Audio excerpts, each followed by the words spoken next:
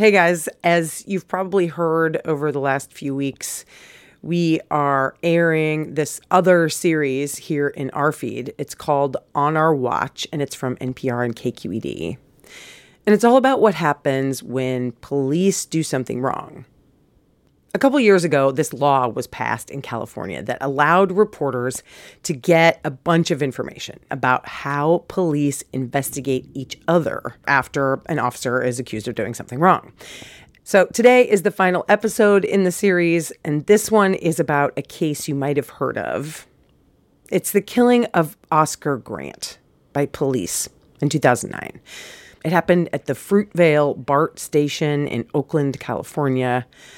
It was basically the first cell phone video of a police shooting to go viral.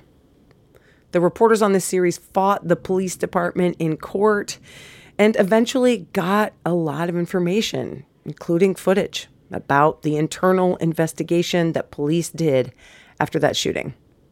Here's the episode. This podcast deals with policing and people affected by it. It contains explicit content and descriptions of violence. And Suki's on the line. We got Suki. Suki, you want to say hi? Hi, Wanda. Hello, how are you? I'm okay. Recently, we met up with the family of Oscar Grant. We really appreciate it. No problem. I was on the phone while my co-reporter, Sandia Dirks, who you've heard on the podcast before, sat down with Oscar's mother, Wanda Johnson, on a hot afternoon. What I was going to get you to do first is just introduce yourself. Who are you? My name is Wanda Johnson. I'm the mother of Oscar Grant, killed January 1st, 2009 at the Fruitvale BART station in Oakland, California. We also sat down with Oscar's uncle. Cephas, affectionate known to the community as Uncle Bobby X. You know, we have talked before, Uncle Bobby, and as you know, we sued BART to try to get these records, and we wanted to play them both, some selections of the hours of audio recordings that we just gotten by suing Bay Area Rapid Transit or BART police.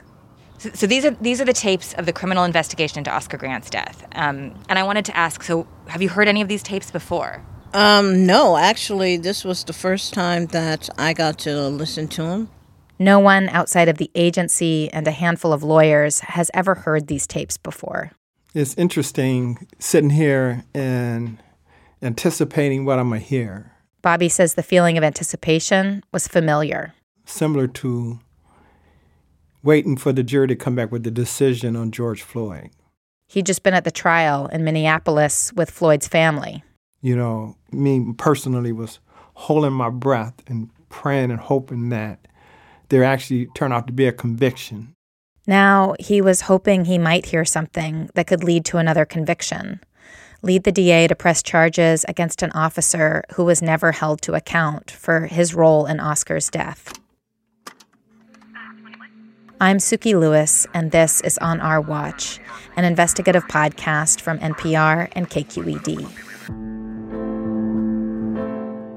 While these tapes have been kept confidential by the agency for more than a decade, the shooting of Oscar Grant on a train platform on New Year's 2009 grabbed immediate national and international attention. 22-year-old Grant was fatally shot on New Year's Day after he was pulled off a BART train for allegedly fighting. The incident was caught on video show a police officer shooting. It was really the first time cell phone video of a police killing went viral. Captured by bystanders, the footage shows Oscar Grant lying face down on his stomach on the platform as one police officer pins him down and another reaches for his weapon, let him go, points, and shoots. This case made history. We all are Oscar Grant. We all are Oscar Grant. And helped spark a new civil rights movement. The whole damn system is guilty. In the final episode of On Our Watch, we take you inside that system, into the interrogation rooms of a homicide investigation that's been secret for more than a decade. Oscar was denied his full justice. Oscar Grant's family has long felt that they haven't gotten justice. These tapes might finally explain how and why that is.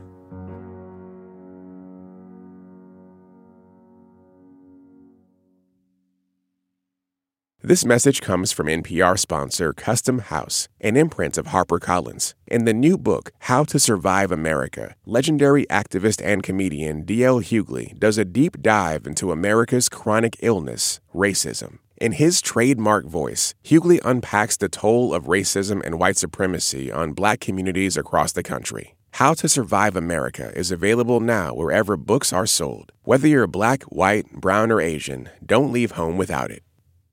3 years ago, a man with a grudge murdered 5 people at the Capital Gazette newspaper in Maryland. And now, finally, his trial has started. What we wanted to know was, how did the staff who survived the shooting keep going? Find out in our Capital Gazette series from NPR's Embedded podcast. So let me set the scene for you here. This is Joel Enriquez, who was the detective, and this is tape from him on the platform when he first arrives at the scene. Okay. And then finds out that Johannes Messerly has shot somebody. I copy code 3 for a gunshot wound. BART detective Joel Enriquez was on patrol in Berkeley around 2 o'clock in the morning when he heard a call over the radio. 410. There had been a shooting in Oakland at the Fruitvale station.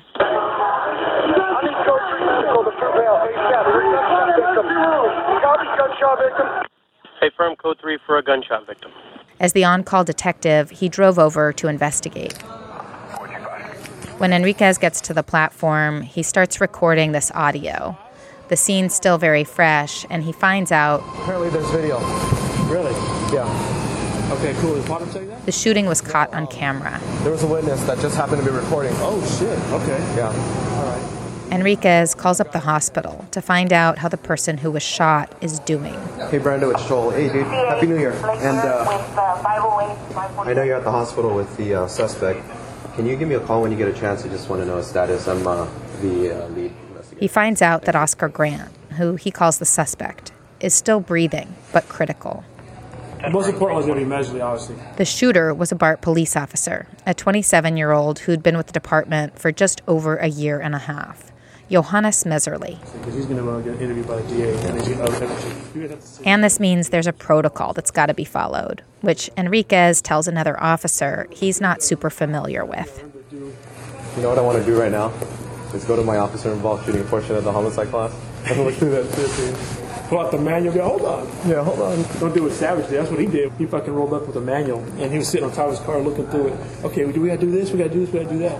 You know, he didn't know anything about calling the DA, investigator. He didn't know about none of that shit, man.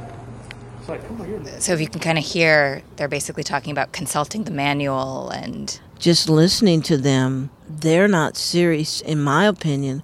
They're not taking it seriously. Yeah. Can I listen to that one more time? Yeah. Yeah, come. The lead detective, Joel Enriquez, did not respond to our messages requesting comment.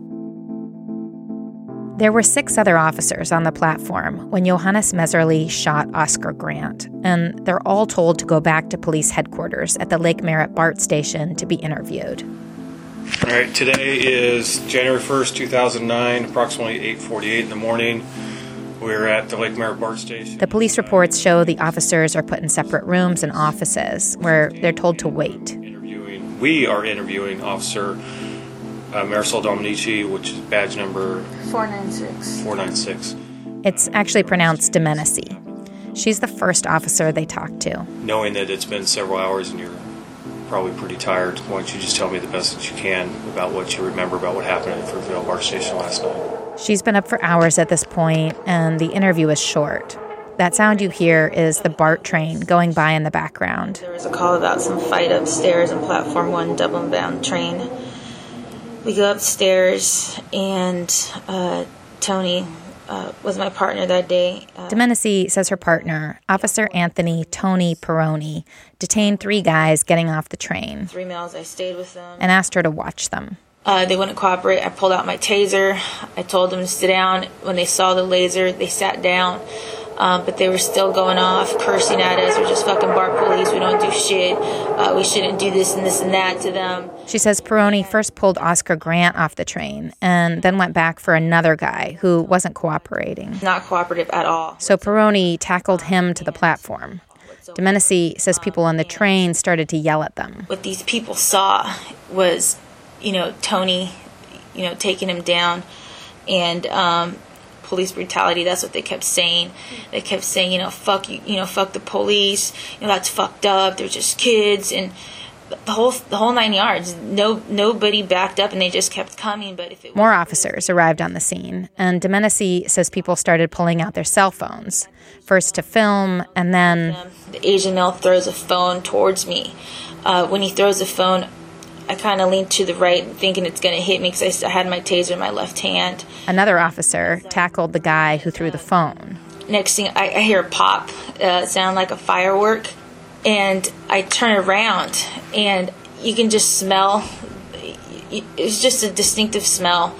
And I turn around, and then I didn't know what was going on. And then after, I heard that pop, everybody on the train, they're like, oh, he got shot. This is fucked up. Fuck you, BART police. And they just keep going off on us. And, it was kind of scary, but, it goes with the job, so. The BART detectives asked Domenici very few questions. The whole interview is 16 minutes. They don't ask why her partner, Peroni, chose those specific guys to pull off the train. And they don't ask if they were involved in the fight. They don't even ask for details about the shooting, like where the other officers or detainees were when it happened. And they don't ask her if anyone had weapons. So this is Marisol Domenici. We play Bobby and Wanda, a clip from when Domenici was interviewed again about a week later, after protests had erupted in the city. Instead of us being the good guys and trying to fix the situation, we were no longer the good people there, officer-wise. It's like everybody turned against us because of what went down. And that's when I knew, it's us or them, the crowd. And that's when I became afraid, and I knew what I had to do if I had to do it. You would hear things like, Were you surprised by anything in the tapes? Just hearing her begin to cry and all that stuff, that kind of surprised me, because Oscar, tried to talk to her, wanted to talk to somebody in charge. Someone who could intervene, because it was Domenici's partner, Officer Tony Peroni, who first went after Oscar, pulled him off the train, and then later held him down. They could have said something to Peroni to calm him down. Domenici's lawyer talked to us, and she said that Domenici couldn't really see Peroni using force. She was facing away from him on the platform, and that there wasn't enough time for her to intervene and prevent it. That morning after the shooting, BART detectives made a number of choices, according to the police reports. While there were 7 officers on the platform when the shooting happened, they only decide to interview 3 of them. The rest are asked to type up a short statement about what happened in a Word document, rather than enter the information into their regular case management system, which can be seen by other departments. The chief stopped in on Messerly's partner, the police records show, and told him good job and good night. They're told to go home without doing an interview, except for Tony Peroni, the first officer on the scene, and Johannes Messerly, the shooter. Peroni said he did nothing wrong. Messerly would later say he made a mistake. Neither agreed to talk to us for the story. Is there anything that you want to hear that I can play for you? Do we have anything on Messerly's interview? Did he even say anything? Because that's when he quit, right? Yeah. Mm-hmm. We tell Oscar's Uncle Bobby and his wife, Beatrice X. Johnson, who's with him listening to the tapes, that there just isn't much. The tape from Messerly's short. I can play you what we've got. Messerly refused to give a statement until he got to see the bystander video of the shooting. So, according to the police records, they let him watch it. Okay, I'm rolling. I'm Detective Joel Enriquez, Batch 456 with the BART Police Department Criminal Investigation Section. Then Enriquez sits down with Officer Messerly, his 2 attorneys, and a couple people from the DA's office. The time is 9:25 a.m. I'm here to investigate. At 9:13 a.m., 8 minutes before this interview took place, a doctor pronounced Oscar Grant dead. making this now a homicide investigation. I'd like to put it on the record that I have had a working relationship with you in the past and want to make sure that you're okay with me interviewing you. Yes? Okay. During this interview, and in fact, in the hours of tapes that we've gotten from Bart, the only word you ever hear Mehserle say on tape is that faint yes. Officer Mehserle is declining to give a statement at this time. Okay. While the department can still order Mehserle, their employee, to give a statement, if he does talk now, it's considered a compelled interview, and the DA can't use it because it would violate his Fifth Amendment right not to incriminate himself. And just so it's totally clear for the tape, this is Melissa Crum speaking again from the DA's office. We do not participate in any kind of interviews that are compelled. So we are going to depart at this time. And we've told your attorneys that if at any point you do want to give a statement, we're at your leisure. So good luck, everybody. Yeah. Thank you. Okay, 9:28, and Enriquez is going off tape. What the hell does good luck mean? This is a damn murder investigation. What the hell does good luck mean? See, that's so disrespectful to me. That's Beatrice again. What the hell does good luck mean? That's how they talk, because they all partners and friends. The DA told us that good luck was intended for the investigators, like good luck getting Mehserle to talk. But BART investigators did not compel Mehserle to give an interview that morning. After watching the video and after the DA left the room, according to the internal affairs records, Mehserle said he was too tired to talk. They let him go home and said he could give that statement at a later time. But that time never came. He called me from his attorney's office and said that, hey, dude, I'm going to resign. I'm not going to give the statement. I said... So Mehserle resigned rather than do that interview. I said, well, why? Why are you going to do this? Do you know everything that's going to happen to you? Do you know that charges are going to be filed against you? You know you're going to lose your job. Do you know how it's going to look? And all these things. And he was crying. I was crying and saying, dude, I don't understand this. This is Officer Terry Foreman talking to investigators. He was close to Mehserle, and in the days after the shooting, he counseled him. Here's how he describes those conversations. And the thing he says, you know what, Terry? He says, no one from my department in command staff came up to me that day or has called me since to say, hey, we're behind you. We're here for you. He says, I never heard from the chief. I never heard from anybody. He says, I cannot trust my livelihood and my job and everything I'm going through to this department. He says, I do not think that they will back me. This decision to resign rather than give a statement is also a calculated one, made certainly with the advice of his lawyers. Foreman was called down to the station right after the shooting to sit with Mehserle. Describe for us what happened. I walked in there. First thing I did is give him a hug. I remember he started to cry a little bit, and I said, I'm here for you. Mehserle wanted to talk to Foreman because they were friends, but also because Foreman had shot someone on duty too. You said he made some comments to you. What comments did he make to you? He said it was different. He just said it was different, and I didn't know if he was referring to just how he was feeling or the situation down there. He said it was going towards his pocket, and I thought he had a gun. Foreman says he talked to Mehserle every day to make sure he was doing okay. So it's pretty clear that Johannes thought the guy had a gun. Yes. Did he go into any detail as to why he thought the man had a gun? He just, when I first walked into the room, he said it was, and I really don't know what he was meaning by it. It felt different. It was different, and I thought he was going for a gun or his pocket or something of that nature.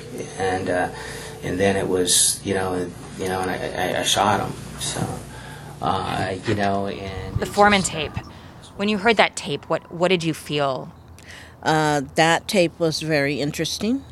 And obviously, an officer would not pull out a taser if someone is going for a gun. They will use lethal force. And so he did just what he intended to do. By he, Wanda means Mehserle, that he meant to shoot. The DA had this, right? Suki, that's a good question. Did the DA have these tapes? Yes. The Oakland Police Department eventually took over the criminal investigation of Mehserle. And on January 11th, just 2 days after this interview with Officer Terry Foreman, the Alameda County DA charged Johannes Mehserle with murder. His family came to see me, and his girlfriend and talked to me in my office, and I ended up agreeing to represent him. This is Michael Rains, who you've heard on the podcast before. He's the attorney whose firm represents about 400 different police unions in California. On January 30th, he filed a motion for bail, and the world got the first hint of what Mehserle's defense would be. The shooting was an accident. Mehserle meant to use his taser.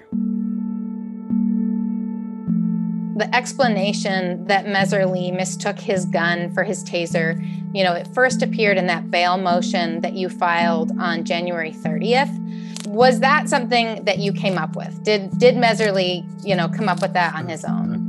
Oh, no. Look, we're listening to what he has to say. And what he has to say is, and then I went to grab my taser, and I thought I was grabbing my taser.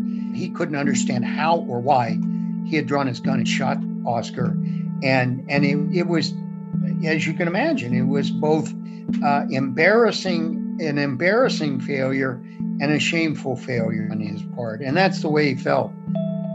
In retrospect, whoever advised him not to give a statement, compelled or otherwise, probably realized that he had done it and that keep his mouth shut. And then it gave his lawyers the opportunity to, for the trial, present this defense.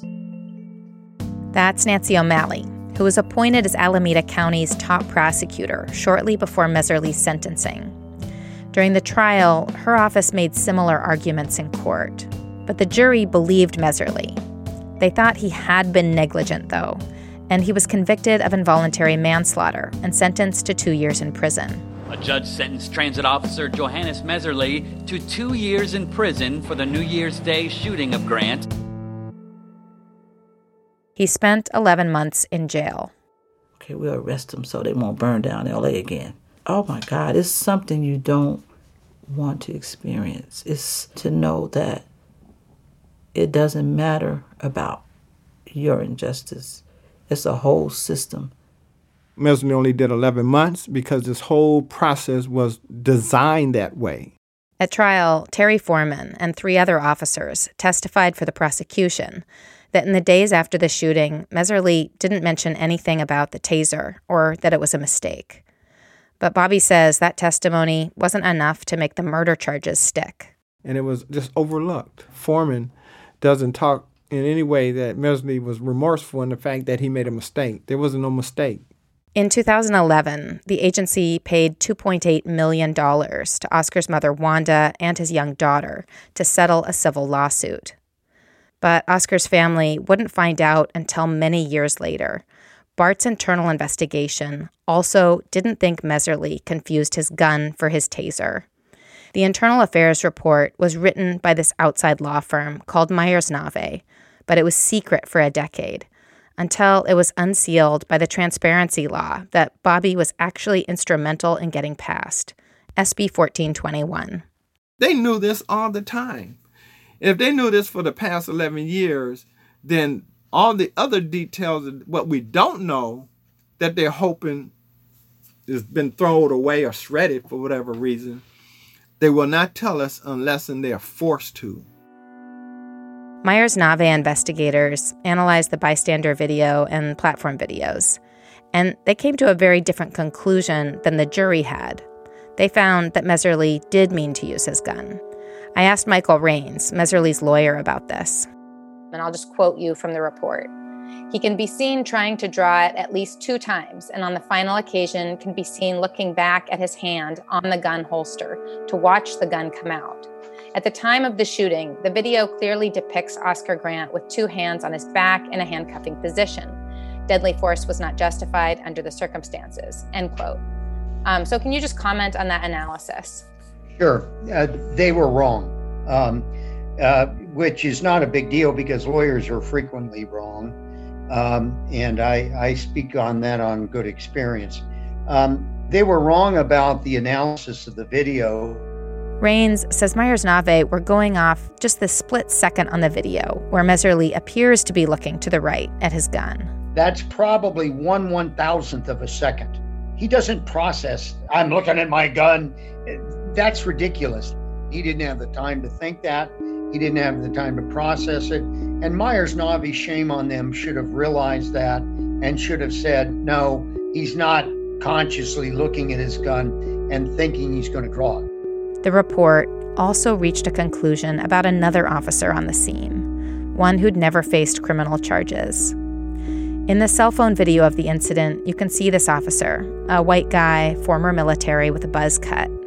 He's the first officer to arrive on the platform, Tony Perrone. And the report found he was implicated in Grant's death. And as I further began to read, I saw just, because I always knew Tony Perrone was really the reason.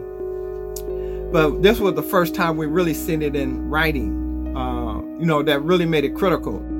What became critical for Oscar's family after seeing this in writing in the Myers-Nave report was perhaps another chance at justice. We know Tony Perrone is the reason why Oscar's murdered. And everything he did on that platform justified why he should be charged, to be held accountable for the murder of Oscar Grant.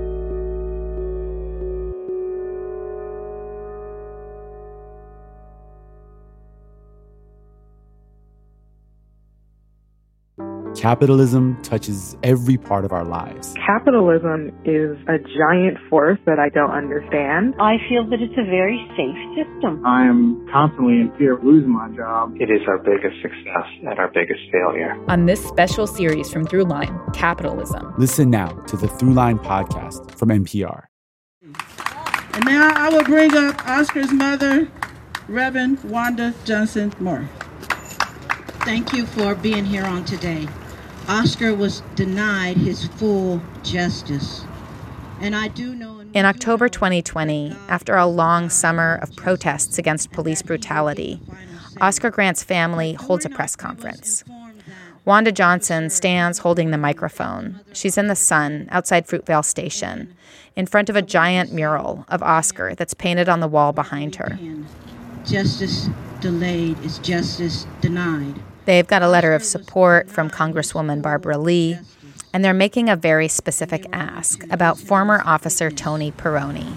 It has been 11 years, and still we have not had that trial concerning him. Wanda says first the DA said Perrone was going to be a witness for the prosecution, so the office couldn't charge him. Then they were told it was a question of money, something that the current DA, Nancy O'Malley, denies. And then Wanda says they were told nothing. I'm calling for the district attorney to bring charges against him and to charge him for his actions that escalated and caused the loss of my son's life. Then right in the middle of the speeches, our next speaker is George, and he will be coming up after me. Something started happening. What I wanted to share right before he comes is that we just actually received a text from Nancy O'Malley concerning the reopening of the case. Phones start lighting up with notifications. During the press conference, there was a tweet or a text that she had made that decision to open it up. So she says, we have listened closely to the request of the family of Oscar Grant. We are reopening our investigation. I have assigned... The DA, Nancy O'Malley, the same prosecutor who's been in charge of this case since Mehserle's trial, says she'll reopen the case and see if her office should now file charges against Anthony Perrone. If she opens up the case and she charges the officer, it would change the whole system all over this country. Many other cases can be opened up. Wanda's saying this move by the DA could signal a wider culture shift, that it's never too late for accountability, and that there's a willingness to look back at the past, at incidents like what happened to Oscar. Do you want to play a little bit of the Peroni tapes? So just the very beginning of Peroni. This is January 1st. All right, so... Okay, I'm recording. All right. I'm Detective Joel Enriquez. I'd like to put it on record that I have a close personal and working relationship with you, Tony. And I want to make sure that you're okay with me interviewing you. Yeah, I'm fine with that. Wow. Hearing that is... Wow, it takes me all the way back. That's like me interviewing my sister, having that close personal relationship. And how can you interview someone when you know, especially as he was saying, his close personal relationship, and you can have that person convicted of a crime? Peroni was in the investigation from the beginning. He was right by Mehserle on the platform, and he was the first officer on scene. At any point, did you have physical contact with the suspect? And when I'm talking about the suspect, I'm referring to the guy that got shot. Yes. And from the records, it seems like he's given this elevated role as a trustworthy guide. In his report, Enriquez writes that when he first arrived on the platform, he went to Peroni for details about what happened because he thought he was the most knowledgeable. Peroni told him, quote, "I was as close as you could get to without pulling the trigger." We were advised that there was a train on the platform holding with a fight on board in the lead car involving 5 African males. Peroni calls them African males. He repeats it again. He's looking for 5 African males. I saw 5 African males on the platform, roughly 100 yards away, engaged in some sort of conversation with another female. He says 2 of the guys jumped back on the train, which made him suspicious. He tells the other 3 guys to get up against the wall. There was nobody else on the platform with the exception of the 4 of us. And there have been 2 calls about guns that night at other stations. So he thinks there's a high probability of somebody who's got a gun. He goes after the 2 guys who jump back on the train, while Domenici watches the 3 guys against the wall. First, he gets Oscar Grant. So I went to the train door and gave him verbal instructions to offboard, at which he didn't. Then Michael Greer. I grabbed him by his shirt, offboarded him, and while in that process, he was violently trying to escape my grasp. Peroni says Greer turned toward him in a combative stance. I just grabbed him and threw him over my leg and put him on the ground and put him in handcuffs. The crowd got involved. People were yelling and screaming, hey, let those guys go, police brutality, that type of thing. Peroni tells the investigators he got the train operator to confirm these are the guys. And she just said the 5 guys that you have over there were fighting on this car. So Peroni says he tells Mehserle that Greer, who's on the ground in handcuffs, is under arrest for resisting arrest, Penal Code 148. And then he points at Oscar Grant. And said he's also under arrest for 148. The 2 officers go to arrest Grant, which he violently resisted. Peroni briefly describes getting Oscar on the ground and holding him down with his knee on his back. Peroni says Mehserle's yelling as he's trying to handcuff Oscar. I'm going to tase him. And I can't get his arms. He won't give me his arms. His hands are going for his waistband. Then he popped up and said, Tony, get away, back up. And at which time I jumped up, and that's when I heard the bang. I never saw the guy's hands. All I saw were a couple of elbows, and I was afraid. We weren't getting compliance with him, and I didn't know what to do. He was going. His arms were down by his waist. What were you afraid of? Of getting shot. In his first telling, in the interview with fellow BART police, Peroni says Oscar's group are the only ones on the platform. They probably have a gun. He gets a definitive ID of the suspects involved in the fight, and Michael Greer and Oscar Grant both violently resist him. The only force Peroni ever talks about using on Grant is right at the end, when he's holding him down, trying to handcuff him. But BART's criminal investigators didn't just have to rely on Peroni's version of events. Along with video, I just want to report an incident that I witnessed along with many, many others. You'll probably be getting more calls soon. they also talked to eyewitnesses, dozens of them. You were coming back from New Year's Eve celebrations? Yes. Between 1:30 2 o'clock. My friends and I were coming back from San Francisco on New Year's Eve night. We've been to a concert. There were a group of kids on the train. Witnesses say it all started because the train was really crowded. It was standing room only. We were like sardines in there. Someone pushed someone's kid, and suddenly it was a fight. It was kind of like a barroom fight, but obviously not in a barroom. I get an intercom call, and the girl's like, "There's a fight on the train!" And I'm like... The train conductor, Keisha Williams, made the initial call about a fight on the train. And I say, yes, you know, what do they look like? Duh, black male. What are they wearing? Black clothing. Do you see any weapons? No. I relay all that to Central. There's black males wearing all black. She doesn't report a group of 5, no mention of a gun. In fact, she clearly states no weapons involved. No weapons involved. Just one. Then Officer Peroni shows up. He looked like a military guy. Looked like a Marine to me, like an ex-Marine or something. With the crew cut hair. Muscular build. Stocky and tall. I just remember all of anger. This crazy cop, you know. That's how you describe him. Yep. They say Peroni yells at the 2 guys on the train.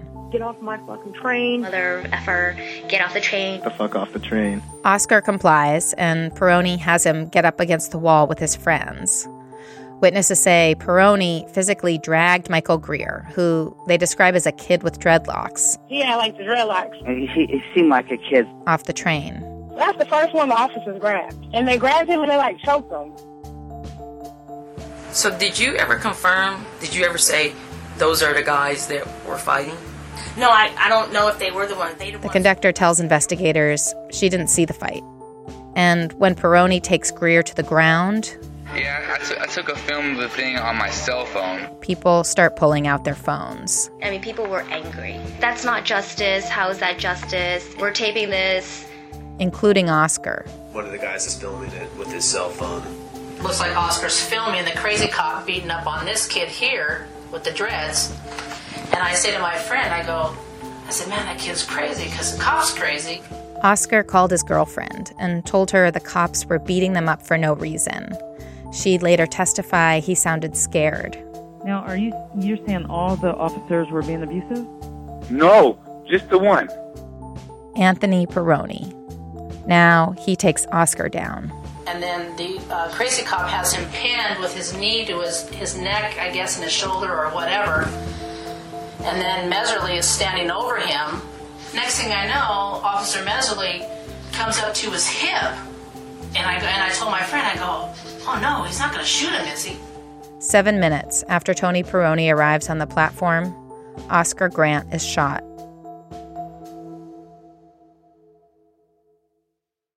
From many of these witnesses, you can hear what emerged.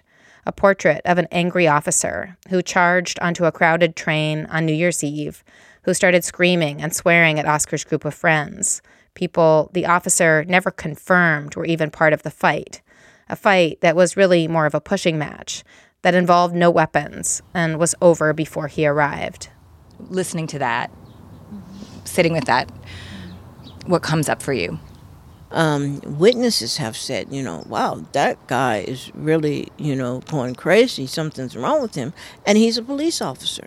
They hadn't done anything to give him the indication that they were even possible suspects in so-called fight. Peroni was out of control. He was the aggressor. He's just as accountable as Meserly was. And the gaps between what witnesses said happened and what Peroni said happened, those key omissions or distortions, became a focus of the outside law firm Myers-Nave. They took over the internal affairs investigation, re-interviewing dozens of witnesses, other officers, and the detainees. Shortly after the trial, they questioned Peroni. They questioned Peroni's identification of the 5 guys he detained on the platform. When you were going up the stairs, did you see anyone from that train coming or anything coming off the platform down past you? No, there was nobody coming past me. That's another reason But the Myers-Nave investigators looked at the platform footage and found Perrone actually walked through and past another group of black guys before honing in on Oscar's group when he and Greer jumped back on the train. Why are they getting back on the train? When I asked them to get against the wall, that drew my suspicion way up. In order to have the grounds to detain them for the fight, Perrone still needed an eyewitness, which he said was the conductor. And she says, those 5 you've got there were the 5 causing a problem on my train. Okay. And did she gesture or point towards the individuals against the wall? Yes, she did. But the conductor denied ever making this ID, so the report found there was no grounds for the detention. They also questioned his use of force. And you remember going over to Grant? Yes. And do you remember going hands-on with him? No. But in fact, the investigators found Perrone struck Oscar in the face with his knee, pushed him into the wall, and hit him. They questioned his use of the N-word. And do you remember that you said to him words to the effect of, bitch-ass nigger, or are you calling me a bitch-ass nigger, or something like that? Specifically, remember him telling me about his 4-year-old daughter and how he respects the police. I said, and then why are you giving us a bad time? And then thinks of, well, then that's when he says, well, you're a bitch-ass nigger. And I said, you're calling me a bitch-ass nigger? You know, that type of thing? And he said, yeah. And then I said, bitch-ass nigger, huh? And I think that's when Mesley comes over and pushes him down. And that's when the handcuff starts. And finally, they questioned his tactics. How are you trained to, if you recall, or if you were trained, to use your knees and your weight to hold someone down? I don't recall. Are you ever trained to place your knee on a suspect's head in order to hold them down? No. Okay. Are you not supposed to put your knee on their head? I don't know. All right. You had, when you switched sides, you had your knee in his upper back area, shoulder area. Is that right? Yes. And you used also your hands in order to hold his right shoulder down? Yes. So how much were you putting your weight on him and leaning forward at that point? Yes. And did you were you still ordering him to take his hands out? I don't remember. Do you know if Officer Meserly was ordering him to take his hands out? I remember Meserly saying a lot of things, exactly when and what he said. At that time, that's when he started yelling that I can't get his hands. I can't get his hands. They're in his waistband. I can't get his hands. Okay. Did you ever think that your weight on Oscar Grant may have inhibited his ability to get his hands out? I don't know. This outside law firm, Myers-Nave, found once Anthony Perrone takes his weight off of Oscar Grant, when Meserly tells him to stand back, there's this moment on the video where Oscar Grant moves his hands to a handcuffing position behind his back. They found it was Perrone who prevented Oscar from giving Meserly his hands. The report found that Perrone was dishonest, that over the course of 7 months and during multiple interviews with BART detectives and investigators with the DA's office, his story kept changing. Finally, they determined that Perrone was, quote, in large part responsible for setting the events in motion that created a chaotic and tense situation on the platform, setting the stage, even if inadvertent, for the shooting of Oscar Grant. BART fired Perrone for these policy violations. He appealed, but he didn't get his job back.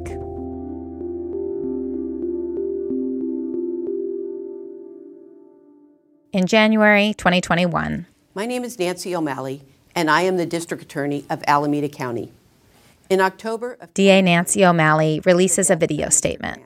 I remain keenly aware that the killing of Oscar Grant in 2009 greatly affected the county and the state, and that the impact of his death remains. O'Malley says for murder, they need to be able to prove that Perrone had the intent to kill, and he didn't pull the trigger. Although Perrone's conduct was aggressive, utterly unprofessional, and disgraceful, it did not rise to the mental state required for murder. But could he have been charged with something less than murder? with a misdemeanor crime of Penal Code Section 149, commonly referred to as assault under color of authority. Penal Code 149 is when police abuse their power as officers to physically assault or beat someone. That's the technical term, assault under color of authority or under color of law. And it's just a misdemeanor. If an officer is found guilty, the most they'd get is a year in jail. We condemn Peroni's conduct, but we cannot charge him with murder or any other crime. O'Malley says now it's too late. The statute of limitations for that misdemeanor has passed. Do you think that the choice to not pursue charges back then kind of let Peroni off the hook? Well, I think he was fired from the police department, so he wasn't completely off the hook. O'Malley told me not charging him back then was a strategic decision. Peroni didn't pull the trigger, and they wanted to get the guy who did. We firmly believed the evidence and the law supported murder charges. And so that strategic decision was made. And I think it was the right decision because, frankly, if we had not put Peroni on the stand and the jury came back with the verdict they did, that would be a criticism of us. Why didn't you put the guy who started the whole thing on the stand? Why didn't you make him testify? If she had charged him back then, he could have invoked his Fifth Amendment rights and refused to testify at trial. He ended up being a hostile witness, but the agreement had already been made, she said, and all Peroni could have been charged with was a misdemeanor. I asked O'Malley, well, why reopen it more than a decade later? Well, I think that my decision to reopen it was out of respect for Oscar Grant and how he died. It was out of respect for his family, whom we had supported. And so my feeling was, is there any harm in looking? And we did. We looked at videos. We read every report. We did everything to see if there was any legal theory that could hold Peroni accountable other than a 149. I felt it as a disrespect because she already knows the laws and statute of limitations for a misdemeanor. Here's Wanda Johnson again.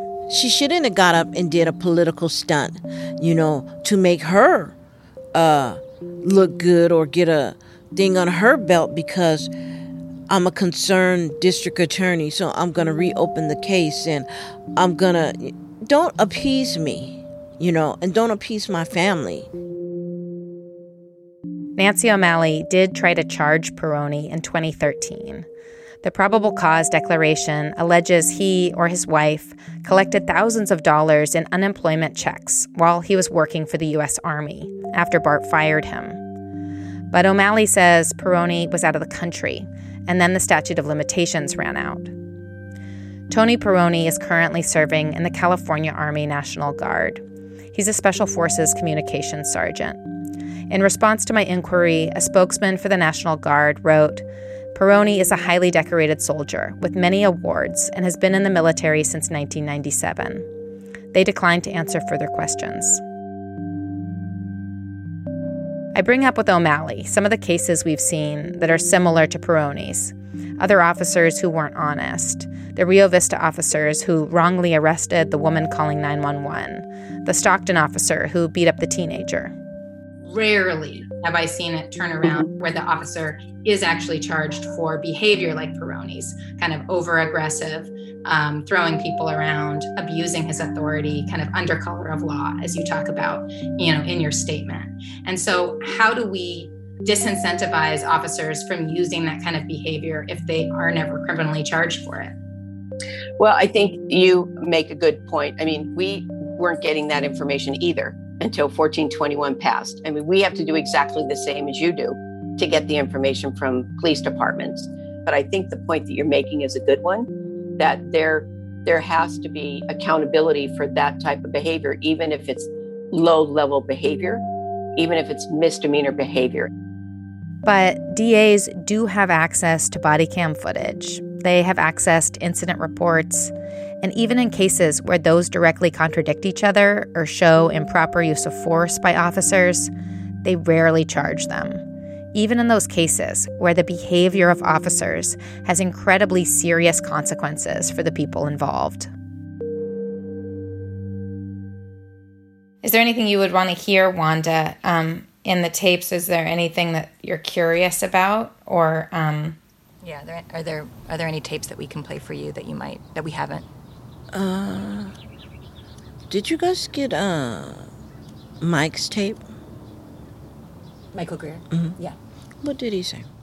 Wanda wants to hear from Michael Greer, the guy witnesses described as the kid with dreadlocks, who was part of Oscar's group of friends, who were out together on New Year's, who ended up on a crowded train in a pushing match, and then detained on the Fruitvale platform. Michael Greer, let's find that. Next, we hear from them.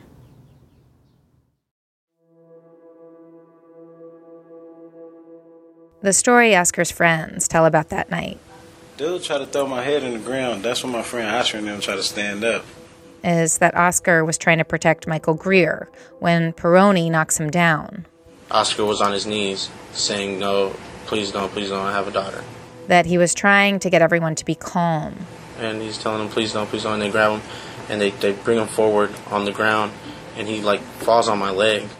Oscar's friends say they can't do anything but shout as Peroni pins Oscar on the ground. He's telling him, I can't breathe. Peroni has his knee and his neck.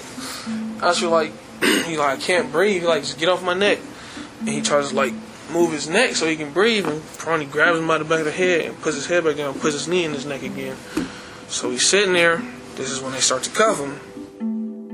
I don't know what happened. All I heard was a pop. Dude just shot him dead in between his arms. They shot Oscar. After they shot him, they cuffed him. Now, what's the point of that?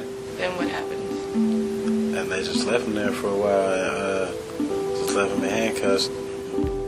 2 minutes later, according to police records, one of the officers returns with a trauma kit. And we just go talk to him, keep him awake, because he keep trying to go to sleep or something. I'm just sitting there, I was hollering his name, don't go to sleep, stay up, Oscar, don't go to sleep. Finally, an ambulance arrives, and they take Oscar downstairs on a gurney. Oscar's friends describe being handcuffed and loaded into cop cars. Oscar's friend, Nigel Bryson, says he was the last one left on the platform. I was asking her, could you save me? He asks Officer Domenici if she can save him. I was the last one up there by myself. I didn't know what they was going to do to me. They're brought back to the BART police station, and the cells are full, so some of them are left in the hallway in handcuffs, and the internal affairs records say they put Nigel's older brother, Jack, in a cage. They just instantly bring me to the cage. They have a little cage in there. They just instantly put me in there. Here's Jack telling Myers-Nave investigators about it. And just sit me down, and I sit there for about maybe 6 hours, 7 hours. With your cuffs still on? Cuffs on the whole time. Was the cage locked? Yes. Why would you put a guy in a cage with handcuffs? Where would he go? I had handcuffs on me the whole time we was there. I'm real tired. I'm blanking out. I'm sleepy, drowsy, dizzy, confused, scared. So they're asking me questions what happened? I tell them I don't know. When they finally get interviewed by BART police that morning, they're told they're not under arrest. You are not under arrest. You understand that? That they're witnesses. But they're also read their Miranda rights. Don't leave anything out. Don't think, I'm going to leave this out because, it's going to make my cousin, be in a bad light or whatever. Then BART detectives ask Jack Bryson what he saw. If he saw a gun in Messerly's hand. Did you see what he had in his hand? No. You didn't? Okay. But obviously with no taser, taser don't just go through you like that. Taser don't leave an exit wound. Now you bleeding out your mouth. Yeah, your cousin, he was shot. They called themselves cousins. So you want to figure out what happened? Y'all already know what happened. Cuzzo shot him. Y'all know exactly who shot him. If it was the opposite way, it wouldn't be no questions and all that. It'd be in jail. So I don't understand what the problem is with him. We're fair on both ends. Yeah, I know. I understand that. But if I was to shoot somebody at BART in their chest while they already down, I'd be in jail right now. When nobody sitting here be talking to me. You would be The cop just did the same thing. So why is it different? Because you're a cop? We do the same thing. Mr. Perez, being honest with you, we're trying to figure out what happened, okay? There's no cover up here. You can be rest assured about that, okay? We're trying to find out what happened. In April 2010, this is months after Mehserle's sentencing, BART detective Joel Enriquez, the close personal friend of Tony Perrone, sent a recommendation to the DA's office that the detainees, Michael Greer and Oscar's other friends, be charged with resisting arrest. The DA's office said they didn't see any evidence of resisting arrest, so they didn't pursue charges. The 5 detainees sued BART for their treatment. The agency eventually settled with them in 2014 for $175,000. Ed Alvarez is my name, and I am the current chief of police at the BART Police Department. Ed Alvarez served his entire 23-year career with the BART Police Department. He was on the platform after Grant was killed. He was the officer responsible for securing the scene, and now he's the chief. What happened, it was a very unfortunate, very tragic. Oscar Grant lost his life, and we're sorry for that. Do you see any issue or potential conflict of interest of having someone who's a close personal friend kind of doing the initial criminal interviews? No, I think, again, as long as you stay within the parameters of your job and being an investigator and asking the questions that any other investigator would ask, I think is appropriate. Friendships are going to always be there. So you just have to deal with it on the professional level and understand that that is your job. Because, it was interesting to listen to kind of the comparison between those interviews that were done by BART detectives of other BART officers and then the interviews that were done by Myers-Nave, the outside law firm, obviously, that BART hired to do the internal investigation. And it did seem that Myers-Nave was asking a little bit more tough questions and kind of... Yeah, I think they look at Myers-Nave and people who came in after the fact had time to, I think, process a lot more information, and they look at things through different lenses. When I asked him what he thought about Mehserle, he had a very different take than the Myers-Nave finding. He said he believed that Mehserle confused his gun and his taser. At the same time, he pointed to the report as the impetus for a lot of the reforms his agency has undertaken, from body cameras to better taser training to civilian oversight. But one thing that hasn't changed is who does internal affairs investigations. Bringing in an outside investigator was a one-off. Usually it's someone in the department. And one of the key recommendations of the Myers-Nave report was this, quote, "The greater the degree of transparency by BART PD, the better the agency will become." Even with the passage of SB 1421, it took more than 2 years and a lawsuit filed by KQED for them to comply with the law. Alvarez wouldn't comment on the lawsuit. He also didn't want to comment on more specific questions about what happened with the detainees and investigative steps taken and not taken by detectives. Alvarez did say behavior like Tony Perrone's, Tony, do you have any questions for us? remains against the policies of his department. No, not at this time. Okay, I'm gonna go stop the tape at 10:44 a.m.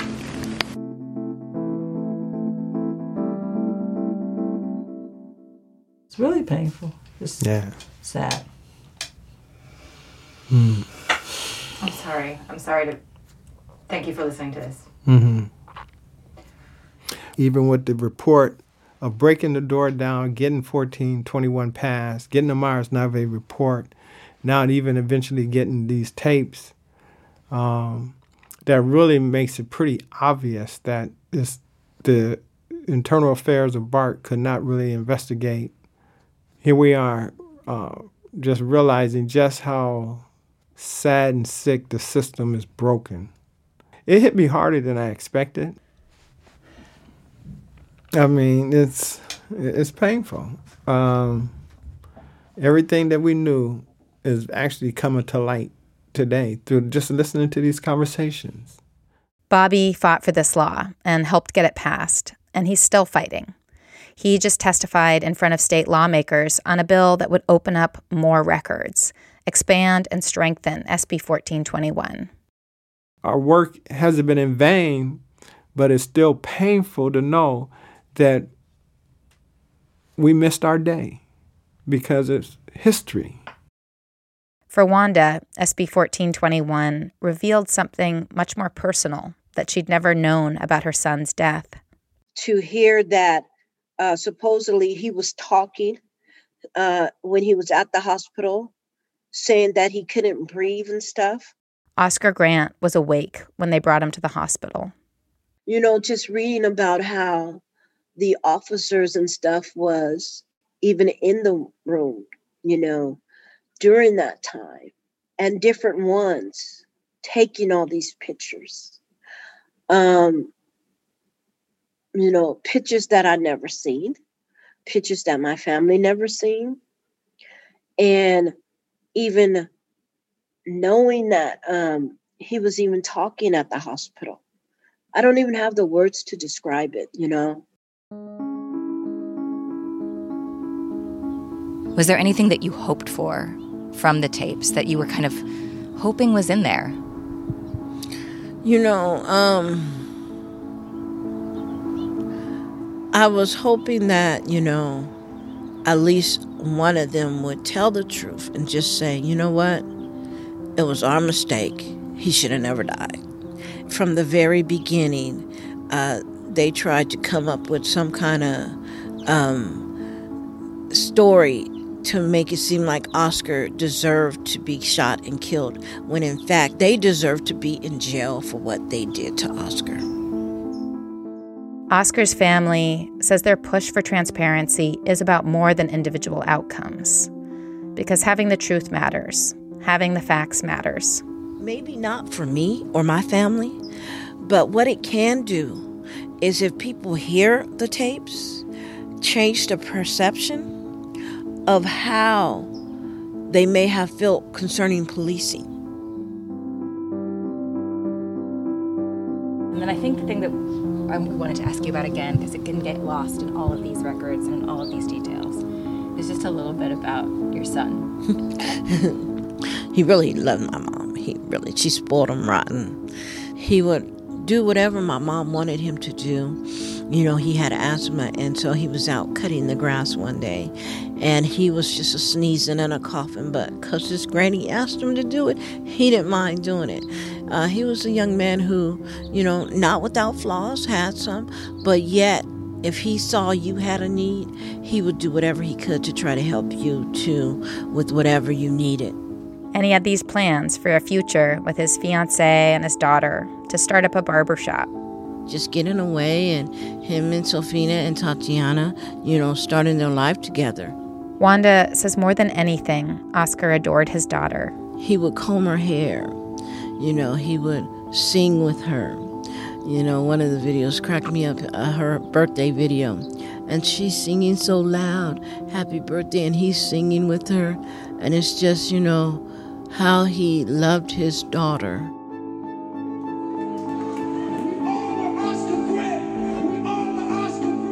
People still know his name. You know, people still know the story. I meet so many people. Oh my God, you're Oscar's mom. Can I give you a hug? After she leaves the rallies and Senate hearings, then I go home and I say, oh, Oscar. You know, and I'll say a couple of things to him. And I know he can't hear, but I'll just say, you know, something to him. And I'll say, oh, just come hug me. You know, and I know he can't. But, you know, I come home and I grieve it privately.